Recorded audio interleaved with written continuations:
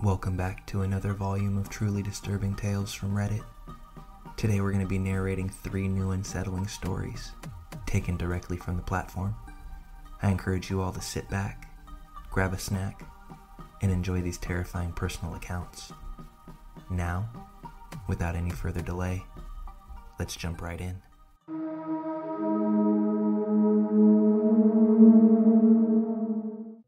I'm a 17-year-old guy, currently living in Phoenix, Arizona. This incident took place around 6 months ago on an overnight trip into the Superstition Mountains, which are about an hour drive east of Phoenix. I'm not going to specify the exact trail because I've been doing this stuff long enough to realize what happens when you post stuff on the internet. Whether it's a good trail, abandoned mine, ghosts, or whatever it may be, people come flocking, and usually with a lot of trash and loud music. Anyway, this particular trail I was taking was an 8-mile loop through a canyon. Pretty simple in and out overnight trip. I had planned to go with my friend, but a last-minute cancel on his part left me on my own. So with a packed bag and car ready to go, I decided to go out on my own. Not leaving the house on time and some trouble navigating rough forest roads, I didn't arrive to the trailhead until around 5:45 p.m., which for those of you who don't backpack, this is a very big no-no. I had about a 4-mile hike until I arrived at my planned camping spot, and it was getting dark fast, so I figured if I moved quick enough, I could get at least 2 to 3 miles in before I had to find a spot. This strategy left me hiking a very dark trail on my own, with about 15 miles of dirt road between me and anyone else. Hiking in the dark by itself is scary, especially for where I was and being on my own. Eventually it got so dark that I could only see where my headlamp was pointing, and that's when I figured I needed to stop and get a camp set up. With only using the headlamp as my light source and trying to move fast, I ended up in a less than ideal spot, but there were some burnt pieces of wood and the remains of a fire circle, so it looked like people had been there before, but definitely not recently. My first priority was to get a fire going. I scanned the area around me and was able to find some dry wood, and I got the fire up and running. I got my tarp set up and cracked open a can of chili mac I had brought for myself and was very much looking forward to eating. I was feeling good. My camp was set up and my food was on the fire. The feeling of uneasiness from the hike in had almost gone away completely, but there was a smidge still there. Side effect of camping alone in remote areas, I suppose. To fully understand what happened, I have to explain to you how my camp was set up. The site I had picked was a small clearing surrounded by large pine trees, with the trail about 30 feet to my left. When you're in the woods and have a fire going, the fire casts a circle of light around it, and everything on the edge of that circle and past it are pitch black. I was sitting on the ground near my fire, eating my dinner, when a small rock about the size of a marble was thrown into my camp. I looked at the tiny rock in shock, as I was positive that I was the only person on this trail that night. I immediately turned my light on and towards the area where I had seen the rock come from, but due to the density of the pines and brush, I could only see about 10 feet. I spent the next 15 minutes in disbelief as I scanned the tree line that surrounded me, searching for what or who had thrown the rock, not daring to stray too far from my fire that in hindsight offered me a false sense of security. After sitting back down and spending the rest of my time on high alert, I was able to convince myself that I had somehow kicked the rock or that it had fallen from a tree. I went to sleep that night not expecting the pure terror that was about to unfold.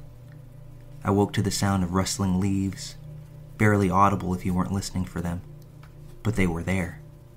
Still in a sleepy daze, I listened as the rustling leaves got harder to hear as I assumed they were moving away from me. I went to grab my handheld flashlight that I had left next to me when I had fallen asleep. But the more I looked, the more scared I got as I came to realize that it was no longer there.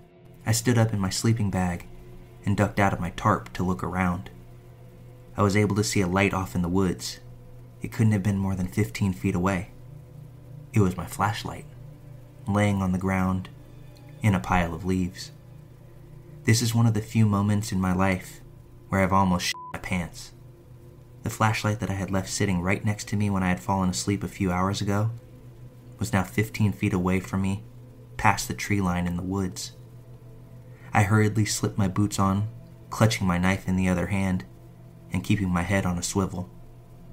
I weighed my options: stay here and wait out the night, or attempt the 3-mile hike back to the car in the dark. I figured that whatever or whoever was out there with me was definitely going to have a better advantage if I was out on the trail without a light. So I decided to stay at the camp and wait the night out there. Eventually, it came back. I could hear the rustling through the woods, the sound of walking. It was far off, but I could hear it. It sounded like someone leisurely walking by, like they were on a stroll, without a care in the world. Sometimes it would walk too far away, and I would lose the sound of its steps. But then, an hour later, or maybe 2, it would return, still just as faint as ever. This went on for about 3 or 4 hours, until I listened to the steps get closer and closer, until they were about 7 feet from me. At this point, the fire had gotten very small, as I had run out of wood in my pile.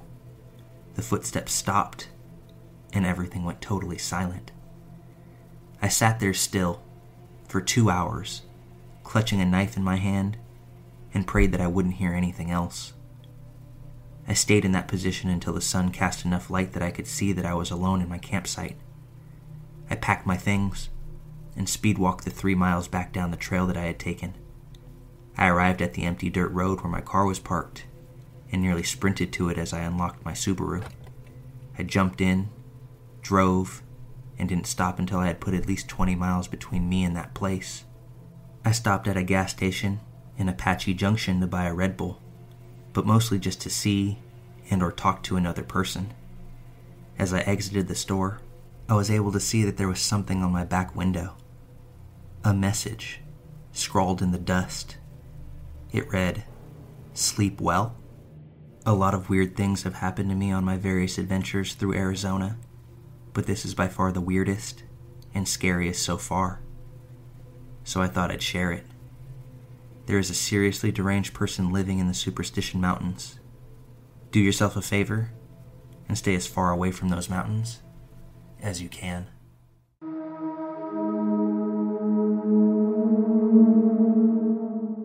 This story happened to me a couple of months back, and I'm still not quite sure what to make of it. My housemates and I are all college students and young women. One night they decided to go on a night out, while I decided to stay in and watch a movie with my boyfriend. At about midnight, someone knocked on the door. I answered it assuming it was one of my housemates, but it was this young guy who must have been around 18 to 20 years old. I asked him if he was okay, and he told me that he'd lost one of his AirPods behind my house, in the garden. He asked if I would help him look for it. The student house had a backyard with a very high brick wall. There wasn't even a walkway behind the back of the houses, just a little path to a shop's garage and a couple of garden gates down. I immediately had an awful feeling about him. He didn't look threatening at all, and was about my height, but it didn't feel right. He couldn't have been in my garden, and on the off chance that he actually was, why was he back there anyway? It's not a walkway. There was no justifiable reason as to how he could have lost his AirPod there. I started questioning him, but not too harshly at that point. "What do you mean you've lost your earphone? There's no way that you could have lost it in my backyard. How did you get access? Why were you back there? I don't understand." Whilst this was going on, I felt like he was trying to get into the house, because he kept moving forward. My boyfriend eventually came out of the living room, and the guy at the door kept asking us to help him look, and specifically for me to get my housemates. My boyfriend was on the verge of helping him, but I'd half hidden myself behind the door and gave him a death stare. I did not want my boyfriend to help him, nor did I want this man in my house.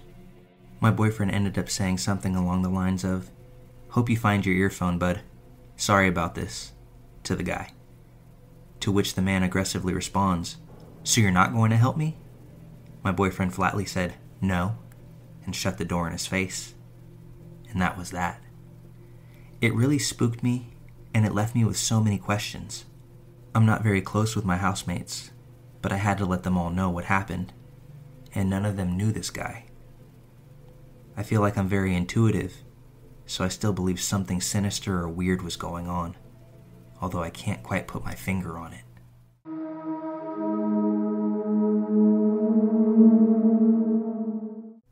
Okay, so I'm a 19-year-old male, but this was back when I was 15. I had just recently finished hanging out with my then girlfriend, so me and her were walking on a trail and hanging out. It was about 10 o'clock at night, and she had to get picked up, so we said our goodbyes, and she left. I didn't have a ride coming for me, so I had to make the trek home. It was about a 15-minute walk, and there was a road that I could have taken, but I was lazy, and there was a shortcut on a train track that ran through the woods. It cut the time of the walk down by about 5 or 6 minutes. So I started my short walk home, and all I could hear was silence, plus the occasional chirp of crickets. The beginning of my walk felt good. It was quiet and peaceful, but I couldn't shake the feeling that I was being watched. I tried to shrug it off as nothing, but then I quickly remembered that this area of woods that I was cutting through is a known transient hangout spot, and this only helped to amplify my feelings of anxiety. Still, I trudged on, having already walked too far to turn around. But that's when I see it. A silhouette in the tree line. I could tell that it was a man, although I couldn't see him properly. But I knew he wasn't out there for a midnight stroll in the woods. He calls out to me in a voice as raspy and deep as I can imagine. I was only 15, and I was pretty scrawny, so this deeply terrified me. I was already afraid of the dark, so this situation added to the fear I was already feeling. The hair stood up on my neck as the man started to run for me. I got chills coursing through my entire body, so I ran. I ran as fast as I could, but the side of the train track was all rocks, and it was at an incline, causing me to trip and cut up my knees and hands as I tried to scramble back to my feet. As I regained my footing, I never once looked back as I sprinted the entire way home. I got there, slammed the door behind me, ran upstairs to my bedroom, and pretty much threw myself onto the floor without as much as turning the lights on. I was exhausted, out of breath, and couldn't imagine running any further. I had a window that overlooked the path to where I exited the train tracks, so I gathered the courage that I had to look out the window. And there he was. I could see him standing behind a tree, glaring directly up at my window. I tried my best not to move the curtains or the blinds, but I know in my gut that he saw me the entire time. There's no way that I was going to sleep that night, so I didn't even try. Who knows what would have happened if he got to me? I never did see him again, although in all fairness, I hardly saw him that night. But believe me, I never walked down that track ever again. Forget that shortcut. Hey everybody, Malevolent here. I wanted to thank you all for taking the time out to watch this and all the other videos on the channel. It's very much appreciated. And if you enjoy what we do here, please hit those like and subscribe buttons down below. The support means a lot, and I'll be sure to keep the content coming. Thank you again, and I'll catch you on the next one.